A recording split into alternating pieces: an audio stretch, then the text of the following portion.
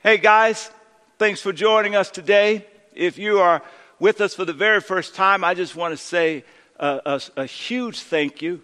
And I pray that this will be a meaningful experience all the way through for you. Let's pray. God, you know what you want to do in this moment.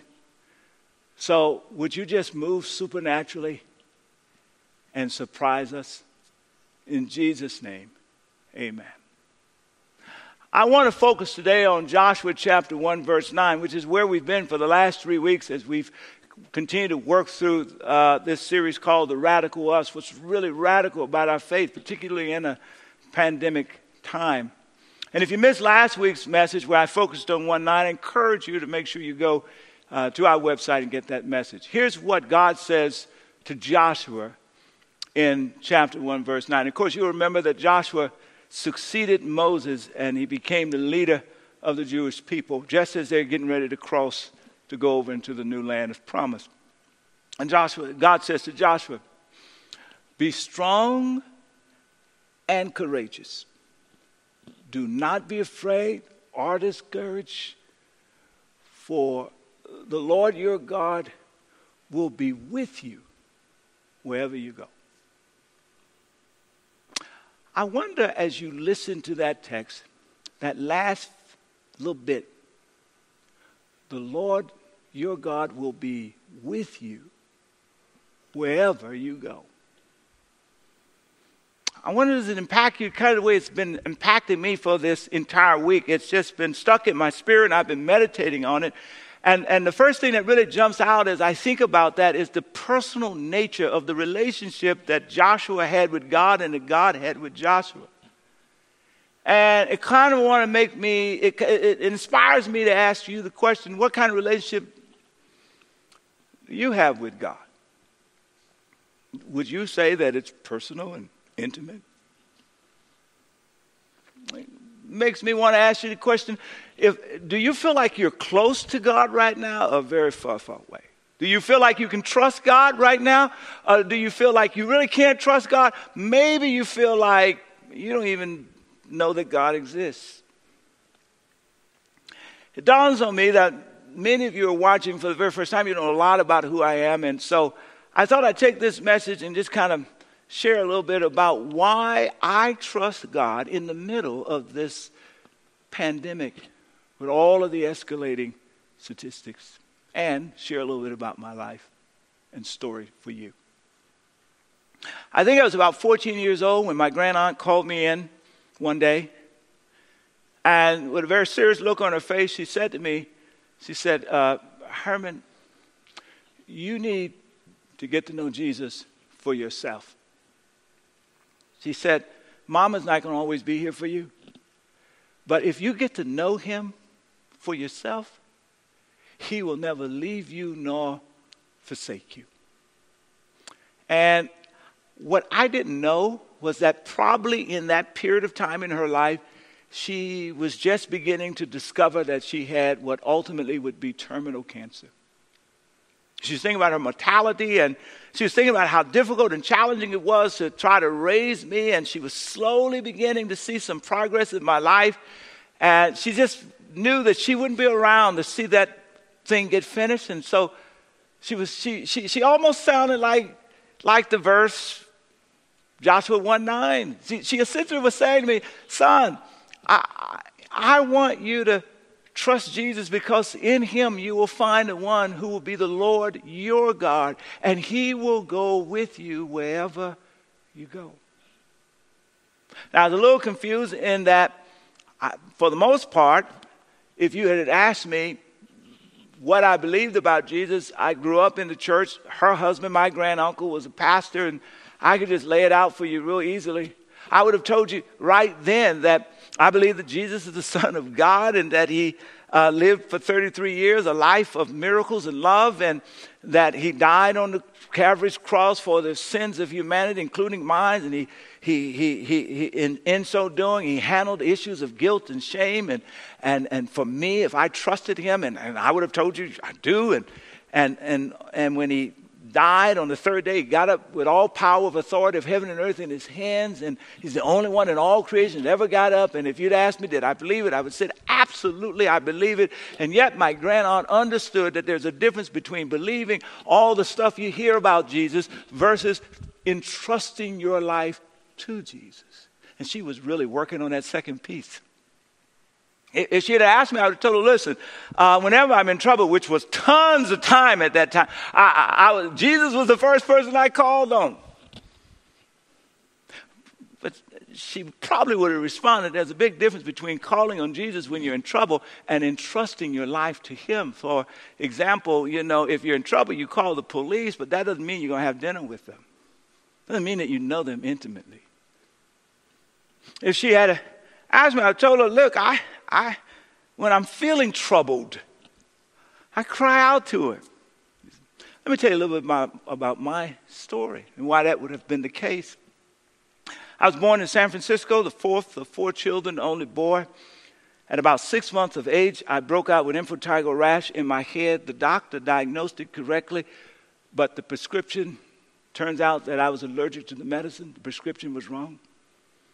One day, my mother was changing the bandages on my head because I had been gouging, and she had bandaged it. And as she unwrapped the bandages, layers of my scalp unwrapped along with it. They rushed me to San Francisco General. The doctors thought that I had been in a house fire, that my head had kind of blazed up. They were frantically working. They spilled stuff in both eyes. I'm told that my heart stopped beating, but thanks be to God that he's the God of grace. And long before I knew anything about God or Jesus, he knew me. And he spoke, and the doctors were blessed, and I'm here. I stayed in the hospital for a year, multiple surgeries. When I came out, my dad disowned me. My mom couldn't keep me because she was deathly ill, my birth mom, that is. She was about to put me in a foster home when my grandaunt, who lived in Coshada, Louisiana, said, if you can get him to me, I will keep him. And in that incredible act of generosity, the woman who thought she would never have children of her own ended up receiving a gift from God. She raised me as her own son. The challenge was that I grew up scarred and in special education and for the first few years of my school journey. And so if I wanted to talk to a little girl, she would probably laugh and run off the scene because she didn't want to be seen in public with the ugly kid. If I wanted to participate on a team, either shooting marbles or playing basketball, they would pick the guy that was like way worse than me just because they didn't want the ugly kid on their team. So, of course, I was on my bed crying out at night, God, what's up with this? Why you let all this stuff happen to me? But I'm sure that I told my grandaunt all of that, she would have just said, listen, son, just because you cry out to God for justice is not the same thing as entrusting your life into his hands. And son, what I want you to do is not just reach for him when you're in trouble or cry out when you want justice. I want you to entrust your total life into the hands of the one that we know in Jesus Christ. And I want you to make the decision at a moment in time that the rest of your days, you're going to live those days serving God's purpose as revealed in Jesus Christ. And if I had thought to ask her, well, why? Why this approach? She wouldn't have used this language, but this is the point that she was trying to make. She'd probably say something like, son, it's because I'm about to leave the planet, and I want to entrust you and your life into the hands of one that can help you to live a multi-dimensional life. Like, what do you mean by that? Well, first of all, by trusting your life into the hands of the eternal God who's revealed in Jesus, your life will always have height. That when you get up in the morning, you'll get up for a purpose that's greater than yourself. Because when your life is designed to serve the eternal God who's revealed in Jesus Christ, that you live for something that is higher than yourself. And then she probably would say, and in addition to that, I want to entrust you to somebody who sees you the way I see you. What do you mean? I'm sure she would say, boy, I see you. Other people around you, they're distracted by your scars and they're distracted by your horrendous behavior, but boy, I see you. I see in the mechanism of your mind and imagination as you come up with 1,001 ways to get on people's nerves and drive people absolutely crazy. But I see such great potential in that same place of imagination and thought. Potential for impact. Boy, I see you. I wonder, can somebody listening to me today hear God say to you, I see you? I'm reminded of a story where a woman by the name of Hagar got kicked out of her house with a little boy, and she was in the desert expecting to die. God shows up in the desert and says to her, your life has purpose. Your son's life's got purpose. I'm going to bless both. You're going to be all right. I'm going to make a way out of no way for you. And with tears coming in her eyes, she turns to God and she says, oh my goodness, you're the God who sees me. That's what's unique about the God that we now know in Jesus Christ. He's the God who sees. See, for example, when Moses killed the Egyptian and buried him in the sand, the general public saw a murderer, but God saw the future deliverer of Israel only if he could redeem him. Rahab, when she was in the city of Jericho, the general public saw a prostitute whose life had very little significance as far as they were concerned. But God saw, when he looked at her, was the great-great-grandmother of King David of Israel. There was royalty in her blood. She didn't know it. If only he could just redeem her, and he did. I think there's probably a guy listening to me now. You're thinking about all the mistakes you've made in your life, and some woman or some person has told you that you're just a big problem, and that's all you know about you. But I'm here to tell you that when God sees you, he doesn't just see a big problem. He sees massive potential. If only you would just dare to let him redeem your life. He sees you. You think what my grand aunt was trying to say is, boy, there's only one who says, I know the plans that I have for you, plans to prosper you and to give you a future with hope, and that's God. And so what I want you to do is to make your life accountable to his divine purposes and let him lead and you serve, and he will bring height to your life. That moment in time came for me. It was on a Friday night in a little small church called Zion Chapel Baptist Church. I was sitting on the bench in something they call revival meeting.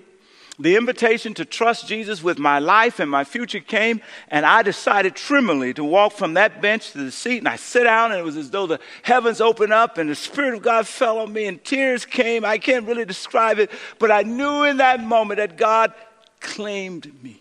And all my inadequacies, all my imperfections, and his redemption started to work in me. The first time I saw Mom crying tears just in church was on that night. I guess I could almost hear her as she was saying, oh my God, thank you. Because now, not only does he have height, but this God is going to begin to redeem his life. And guess what? This God is going to give him a life that has width, breadth, accomplishment, impact, precious relationships, width, breadth. It took about 2 years for Jesus to make the trip from my heart to my head, which meant I just kept getting in all kinds of trouble, but I did in trust. One day in the 10th grade, I got in a fight over a little girl that wasn't interested in me. I lost the fight and the girl. That's a double. It doesn't get no worse than that. I ended up in the boys' bathroom, and the one who says, the Lord, your God, will be with you wherever you go, was in the bathroom with me. And I said, in an epiphany, I realized I was flunking out of school, and my grandaunt, who was becoming more and more ill in that time, I realized that I didn't want to just dash their dreams and hope by flunking out of school. So I turned to God, and I said, look, Jesus, they say if you have the faith the size of a mustard seed, you move mountains. I really don't need you to move any mountains. I need you to open some doors. I need some opportunity. If you will help me, I'll bust my backside. Only if you do three things. I want to achieve three things.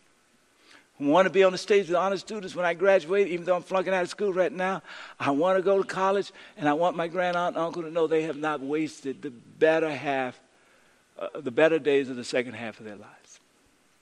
I walked out of that bathroom got kicked out of a class into Ms. Gafford's class. She asked a question. I raised my hand to say something funny. Out of my mouth came the right answer, and she stopped the class and said, boy, if you stop acting a fool and go home and study, you could be somebody. In retrospect, that was the voice of God talking to me, and I went home and I studied. By the end of the year, I was in the top 5 of a class. I went on and won first place in a regional academic competition, and it felt so good to win regional. I said, God, next year I'd like to be first in the state, and by the time that rolled around, I actually won a competition first in the state, and that felt so great till I said, okay, God, in the final year is my senior year. I'd like to be first in the nation, and I know I'm just, I'm a product of special needs classes, and I know I live in a town that nobody can pronounce, and that my school would not be considered one of the great schools. They don't even know about my school, but since you're able to do exceedingly abundantly more than I can ask, think, or imagine, I'm going to ask you for this. And guess what? On graduation night, my principal got a letter. I had entered a competition, and right when she was celebrating the honor students, she said, would Herman Hamilton please come to the stage? And I walked up there, and she read a letter that I'd won first place in the nation out of 700-800 folk across the country, and I was going to receive this all-expense-paid trip to the Republic of China, of Taiwan. The auditorium explodes with standing ovation. They had seen the metamorphosis of my life where God was building with, you see. And I saw my grandaunt, and tears was coming down her face, and God brought back to my memory the prayer I'd prayed in the boys' bathroom that he had heard. I was on the stage being honored with honor students on my way to college, and my grandaunt and uncle knew they hadn't wasted their lives. That's a God that redeems and brings width and breadth to your life. Went on to college and met and fell in love with my wife, who is still my wife for 33 years. Breadth and width. Graduated, went to grad school, pastored and taught in Arkansas, ended up in Boston. Breadth and width. Led the effort to win near universal health care from the faith-based community, and we won breadth and width. Ended up meeting with mayors, governors, U.S. presidents, breadth and width. Preaching at Harvard Divinity School, the same guy that was a special needs kid, breadth and width. What's fascinating, guys, though, is I just have to be honest with you. For true, you don't really need to know God to have breath. There are plenty of people who have accomplishment and power and money, and they don't know God. You may be watching me right now, right? But let me just point out that while you don't know God, he knows you. And the reason why you have accomplishment and power and influence is because that's the love of God operating in your life, despite whether you know him or not. Skip Vaccarello, one of our elders, tells the story of how he grew up in a household that didn't have a lot of money. Ended up graduating from Harvard, landed at this company that created the first spreadsheet, and just went up from there corporately. He got to a pinnacle moment in his life, and he had money, he had power, he had influence. Second daughter was born.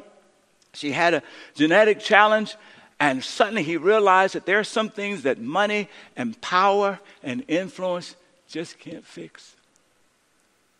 And he realized he had breath. What he was missing was depth, meaning, purpose.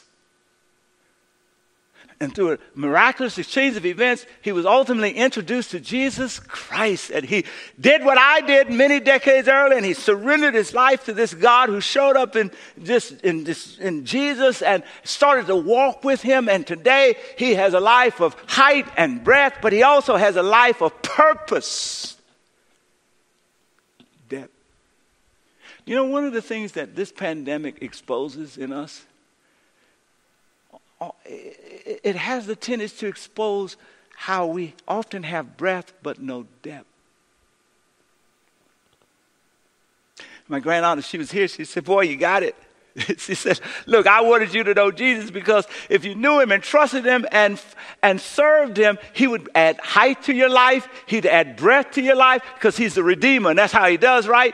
But he would also add depth because he would tie every waking moment. If your life is about serving his purpose, every waking moment, whether you're trying to or not, is tied to fulfilling something bigger than yourself. Depth. And then lastly, I think as she was here, she said, there's one more dimension I was praying for. Oh, I was praying for it. This makes me think of really the prayer that Paul prayed. I think it's clearly the prayer that my grandaunt was praying for me. It's certainly the prayer that I'm praying for you as you listen to this. It's Ephesians 3 and 16. It begins here. It says, Paul says, I pray that from his, meaning God's glorious, unlimited resources, he will empower you with an inner strength through his Spirit. And that's what was happening in me. And then in the next verse, he says, then Christ will make his home in your hearts. As you trust in him, your roots will grow down into his love. And it will make you strong. That's what was happening to me. My grandaunt would say, but there was one other thing, boy. I remember the day that she got ready, 24 hours before she died. She had her sister to do her hair, all pretty and nice. She wanted that to be the last picture I would see, and then she sent me back to school. She said she's getting ready to meet her Savior. And I know that in that final moment, in her own way, she was saying to me what she had actually said literally to me. She says, boy, you know, when I die, I want to see you again, and my life has length because I've trusted in the one who says the thief comes to kill, steal, and destroy, but I have come, that's Jesus, I have come to give you life, and that unending more abundantly. I've trusted in the one that John writes about when he says, for God so loved the world that he gave his only begotten Son, that's Jesus, and that whosoever believeth in him shall not die, but will have everlasting life, not perish, but everlasting life. That's length, guys. And what she was really saying is, boy, I want you to have length because even if you live 100 years, that's really nothing compared to eternity. And I want you to have eternity. And if you grab Jesus, you've got eternity. If Jesus grabs you, eternity has you. And we'll see each other again. Length. I think about Paul's prayer. Here's how it ends. The next verse, he says, and may you have the power to understand, as all God's people should, the multidimensional life that comes in Jesus. He says it like this, how wide and how long and how high and how deep God's love is. And I would add, for you. For you. That's who my grandaunt introduced me to in Jesus. And you know, that's the life that he's given to me. And yet, next weekend, I'm going to share with you on Easter Sunday morning what it was like when he didn't answer my prayers. What it was like when I discovered people dying around me and there were no miracles that came. I want to talk to you about what did that do? How did that inform my faith? So I hope you come back next week. But let me just end today by saying, you know, when you walk with God, you end up from time to time walking into valleys. This pandemic is a valley, and yet I can say along with David, Psalms 23:4, yea, though I walk through the valley of the shadows of death, escalating alarmist statistics of the pandemic all around me, the virus all around me, yet I will fear no evil. Why? For I know that thou art with me. He's with me. And I want you to know that too. I hope to see you next weekend. Look, would you just join me in prayer and just illustrate that you're praying just by holding your hands out like this? Because I just want to pray for you for a moment. And God, I don't know the person who's holding their hands out like this, for you do. Some may be just longing for, they want that eternal life. They want that assurance. Would you just bless them now as they just say yes to you, Jesus? You can have total charge of their lives. Would you just bless them? There are others who are just trying to catch their breath. Things are happening so quickly, and they're kind of scared. Would you just show up right now in the midst of their fear and affirm your grip on their lives if simply they will surrender to it? You got them. The others dealing with all kinds of other stuff. I don't know. They don't have, maybe they've lost their jobs. They're dealing with sickness in their body and they don't really. But God, would you just be the God who is indeed a God of healing, a God of deliverance, a God of salvation, a God who redeems. Would you? I ask this in Jesus' name. Amen. Listen, there's a connection card attached to our website, and if you're watching this on the website, you can simply go to that card and go to the next steps. If you're in the apps, you can simply go to the next steps in the apps. And if you're ready to let Jesus have total charge of your life, that you're going to live a life that serves his eternal purposes, all you have to do is just check, I'm going to follow Jesus. Won't you just go ahead and do that now? There's some other steps that you can also check off right now.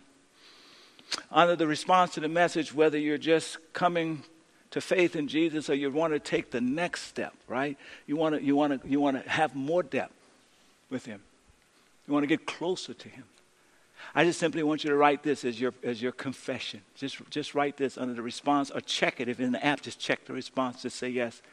And what I hope you'll write is this: I will trust Jesus with me. I will trust Jesus with me. I'll see you next week. God bless you. Hey guys, I just want to remind you that Easter is coming, and I'm going to need your help to help us reach as many people as possible, inviting them to be a part of our Easter broadcast. Here's the deal. So many people are in desperate need of hope. Folk who've lost their jobs, people who are concerned about whether or not they're going to have enough food for tomorrow, those who are dealing with the possibility of illness, etc., and the list goes on and on.